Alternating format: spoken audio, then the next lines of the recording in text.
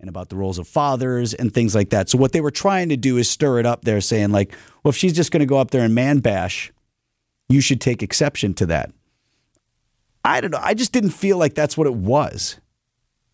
I mean, it's not like she said all men suck, right? Right. That would be a different quote. Live from the Annex Wealth Management Studios, this is Wisconsin's Morning News. Here's your host, Vince Petrano.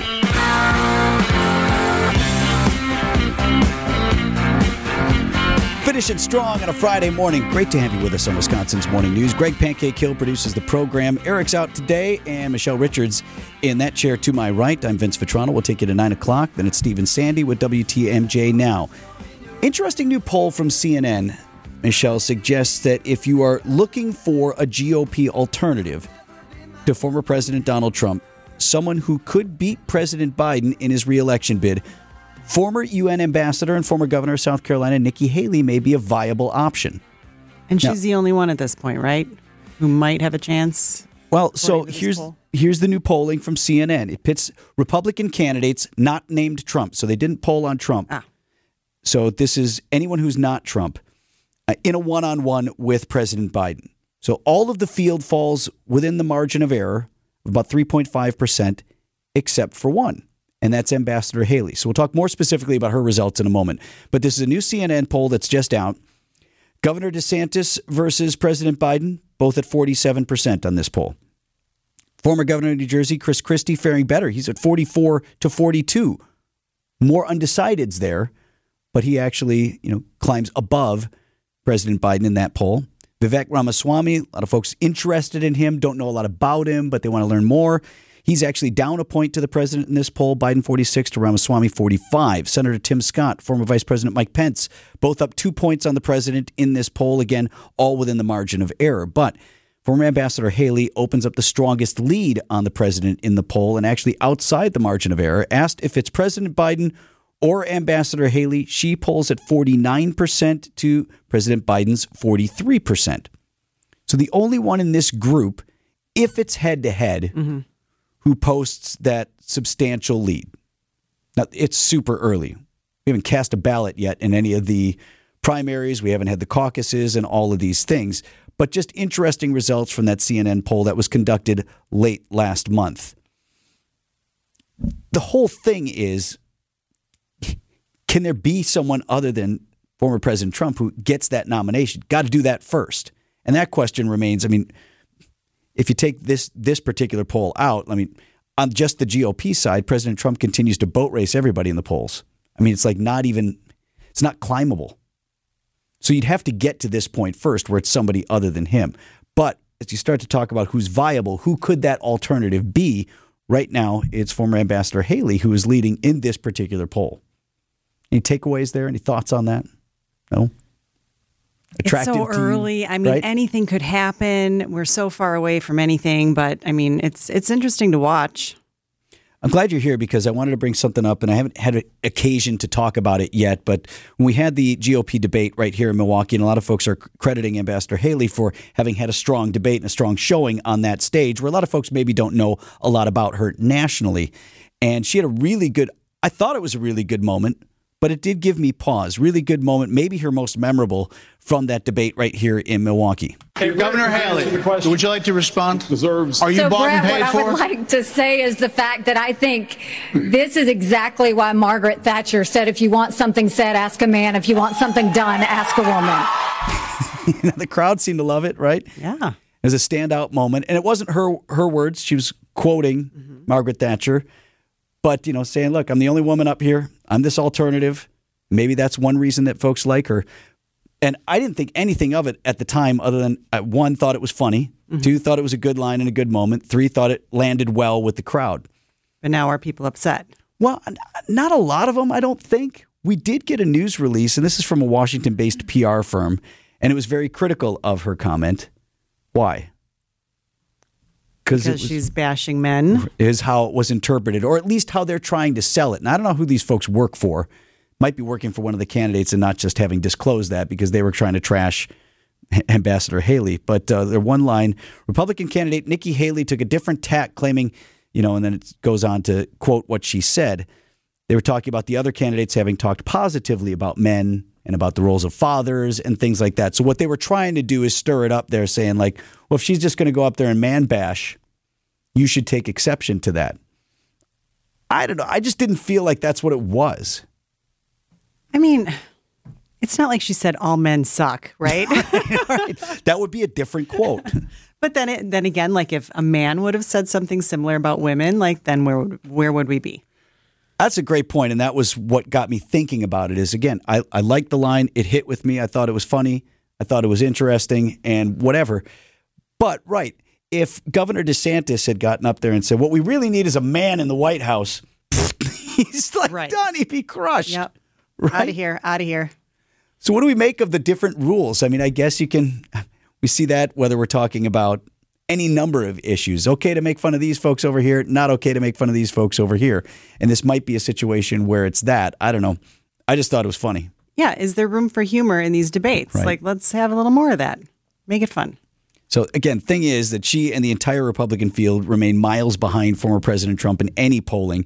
So you got to get the nomination first. And right now, the only path to that for any of these others I see is for this field to be narrowed. You can't have 5, 6 other candidates dividing up the non-Trump vote, because then they'll all kind of knock each other out and Trump sails to the nomination. If the non-Trump voters can coalesce around one candidate alternative, that person might have a shot at the nomination. This poll anyway suggests that wise choice just could be former Ambassador Nikki Haley. 8:20 on Wisconsin's Morning News.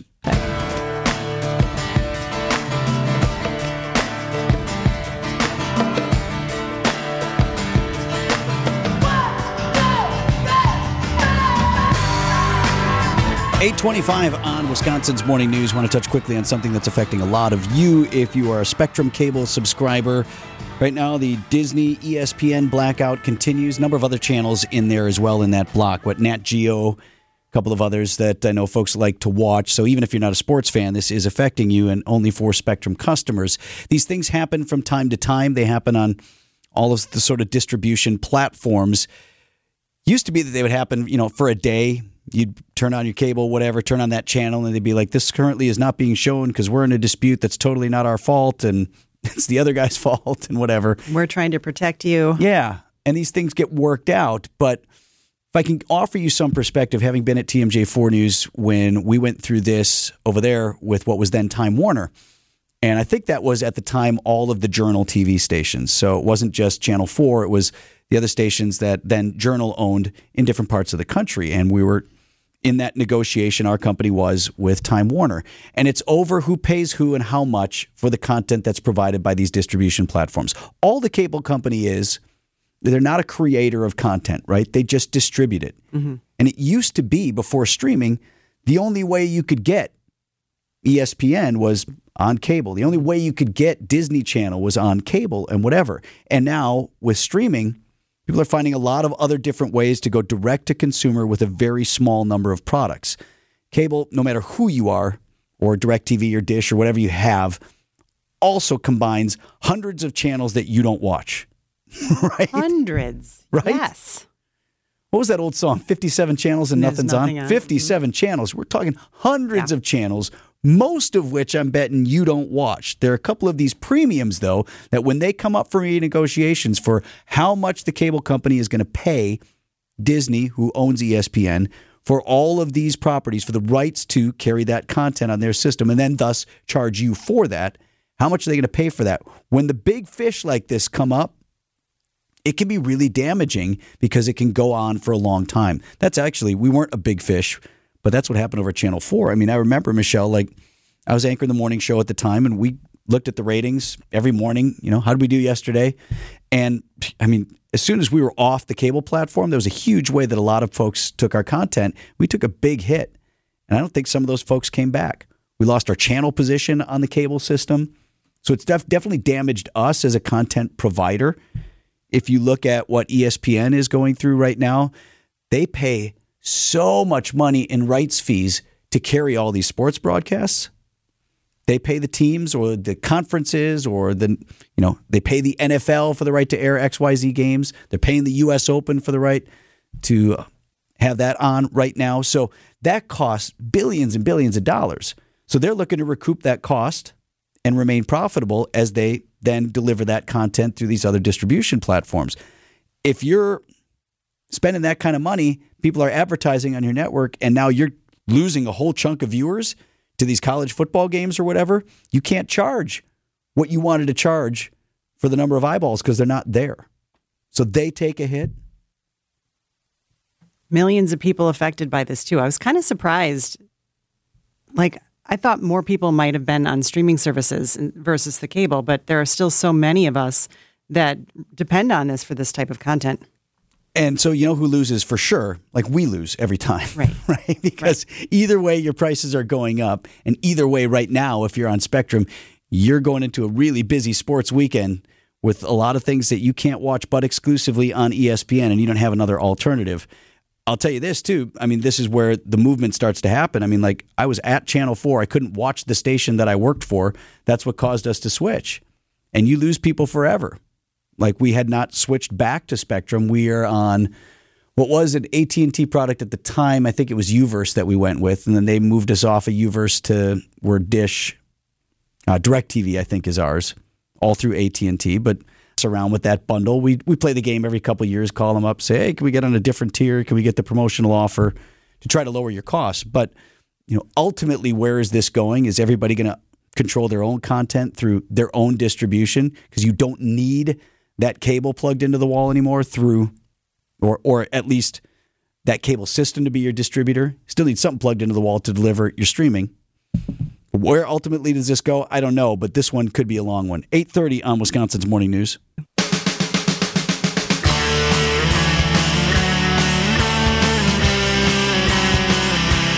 8:38 on Wisconsin's Morning News this Friday morning. Eric's off today. Michelle Richards in the house for Eric.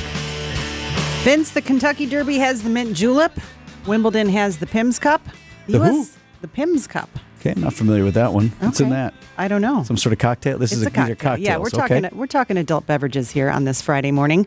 The U.S. Open has its own official drink, and it's no easy task prepping for it.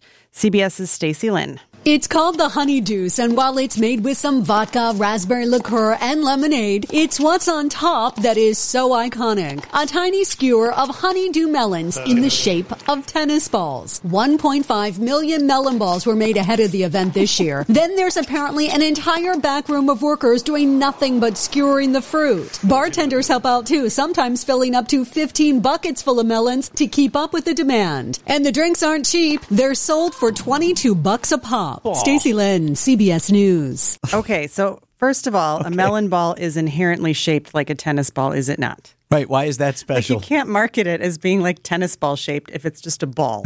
Right, that looks just like a tennis ball. It's round. Okay, good point. What else? $22. I'm looking at one of these things. It looks like maybe a pint glass full-ish. Okay, I mean, that's a substantial drink. Yeah, it's like a tall, probably. At least it's not a mini. Probably not a double, but yeah. Just maybe all these people just balling the melons. That's like some sort of melon balling operation going back there. What do you do? Oh, I worked at the U.S. Open. Oh, cool. Were you like a ball person? Did you check me? No, I shelled melon balls for hours and hours. How does that interview go? So tell me your experience with balling fruit. Right. Well, it's great. You got to have the right technique in. First you got to cut the melon. Can you be fast? Right. $22 for a drink, too. It's like the oldest thing in the world is complaining about stadium concessions prices, right? Like you go, I'm at the U.S. Open, you want a drink, I guess I have the drink, whatever. But $22, pass. I don't know. I feel like that's anywhere you go with these go big buy a stadium bottle events. of vodka after and get down to business. There you go. 8:40 on Wisconsin's Morning News.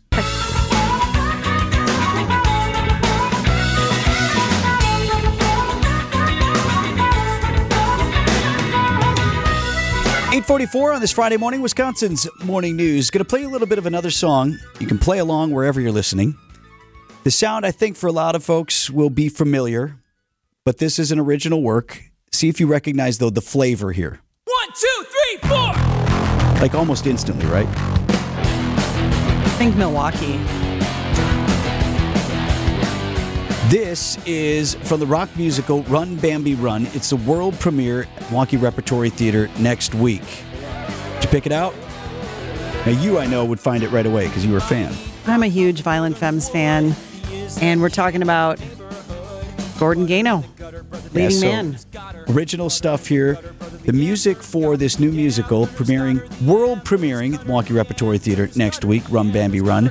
The music written by the Femmes, Gordon Gano, as Michelle indicated. The musical, of course, tells the story of Laurencia Bembenek. I want to give you a couple of excerpts here. Our Libby Collins does WTMJ Conversations, and that comes up on Sunday at 11 o'clock. She talked with the Rep's artistic director, Mark Clements, about why they chose to tell this story of Laurencia Bembenek. I don't think there's anybody who's lived in Wisconsin for any amount of time who is not familiar with the story of Bambi Bembenek. But when did it get on your radar? And why did you say this could be something? We were doing Lombardi by Eric Simonson, and it was just after the Packers won the Super Bowl. And at the time, we had people like Paul Hornung and Bart Starr around the joint and kind of being involved, and Vince's daughter. And so it was just really interesting to be part of that and watching Eric Simonson, who'd had a history with the Rep prior to me being here under Joe Henretti's tenure. And I was like, what's on your radar? It'd be good to do something new, because he was a writer as well as a director, and I was interested in another story. And he said, well, there is this story about this person, Laurencia Bembenek. And I went, Run, Bambi, Run?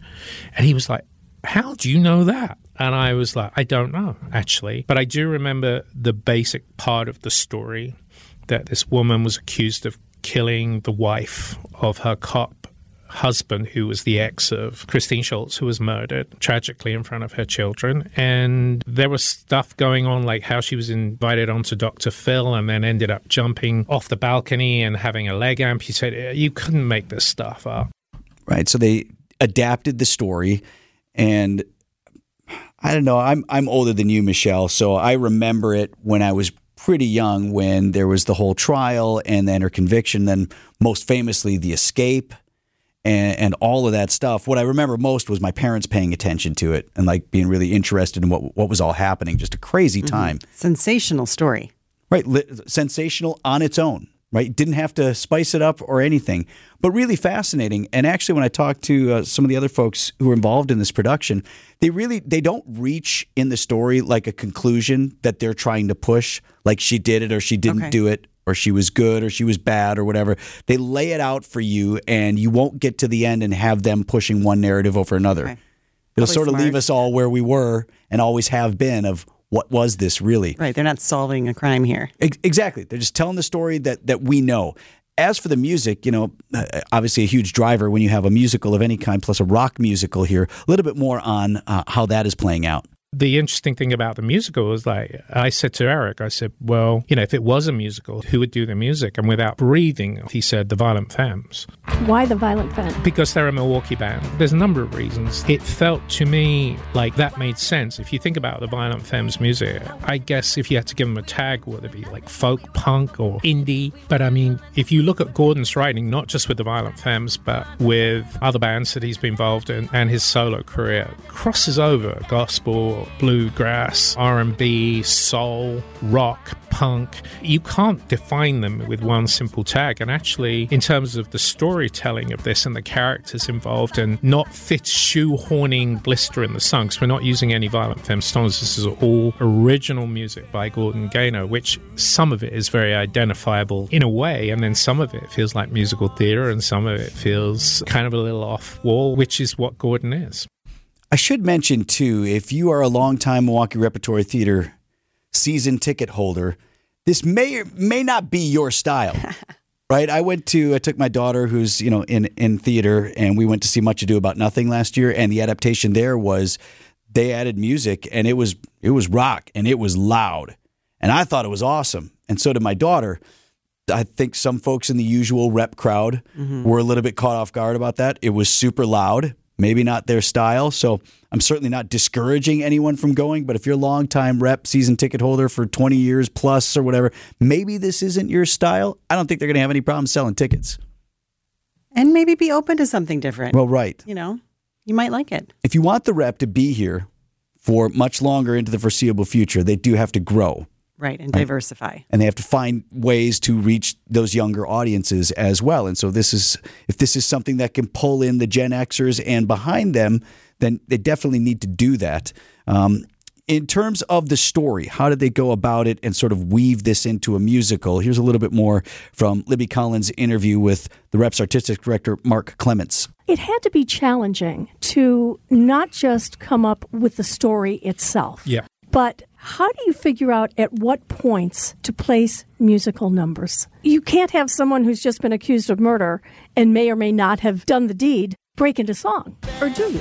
Well, I work from the premise that as a parent myself, I look at the murder of Christine Schultz as a terrible tragedy. So I'm coming from a place of respect. But, in terms of where do you place musical numbers, the songs, if they're narrative driven, are just replacing dialogue and narrative. But if I ask someone, do you know the story? And they go, oh yeah, there's usually a laugh that goes with that. Oh boy, and then you'll go, what do you know about it? Each person's story and recollection of that story is different. And probably for all of us, gaps in that recollection as well. This is a long time ago, and we're all different ages when it happened, right? Like I said, I wasn't exactly paying a ton of attention to the news as like a middle school, high school, or whatever I was at the time. But I remember it being in the news and being part of that. So I think we'll probably learn a lot as well. On your list for sure. To it, yeah. I'm looking forward to it. And as far as Libby's entire conversation about the world premiere of Run, Bambi, Run, with the Milwaukee Reps, Mark Clements. It's coming up Sunday at 11 right here on WTMJ. Innocent or guilty, Bambi can be innocent or guilty, we will sing.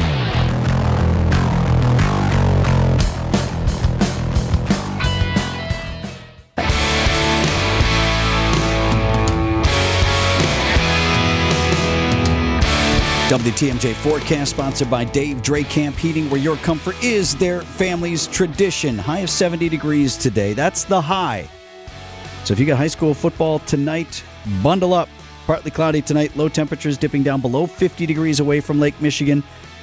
It should be warmer near the lake. Sunny and beautiful for your Saturday. High of 71 at the lake, 75 inland. And Sunday looks perfect for most of the day. Mostly sunny, high of 75. Chance for some rain moving into the afternoon and evening hours. We've been stuck at 61 degrees for a little while here in Milwaukee. Nice to cool off a little bit. Didn't need this level of cool off, though.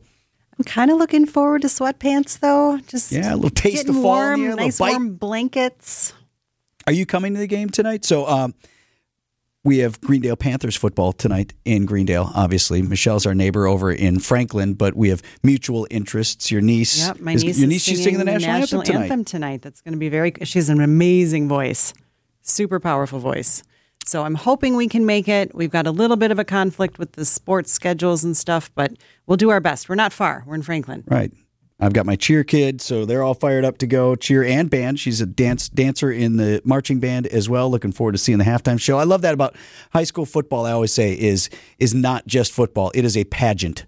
It is a community pageant, and you have all of these different entities. You got the band, and you've got cheer, and you've got dance, and you've got spirit club, and you've got what are the kids wearing, and oh, by the way, you also have football, which I like too. It'll be fun. It'll be a fun time. Good show. Bring that blankie. We'll save you a seat. Go Badgers. My Snuggie. Go Pack. Thanks for the week. We'll be back in on Monday. WTMJ Now with Steve and Sandy is coming up momentarily. First, the business headline sponsored by Old National Bank. Get old. Here's the Milwaukee Business Journal's Sari Lesk. A Dave's Hot Chicken restaurant is proposed on West Capitol Drive in Wauwatosa. The restaurant could open in November in place of a former Teriyaki Madness location. Three Leaf Partners will soon start construction on a $67 million apartment development on West National Avenue in West Allis.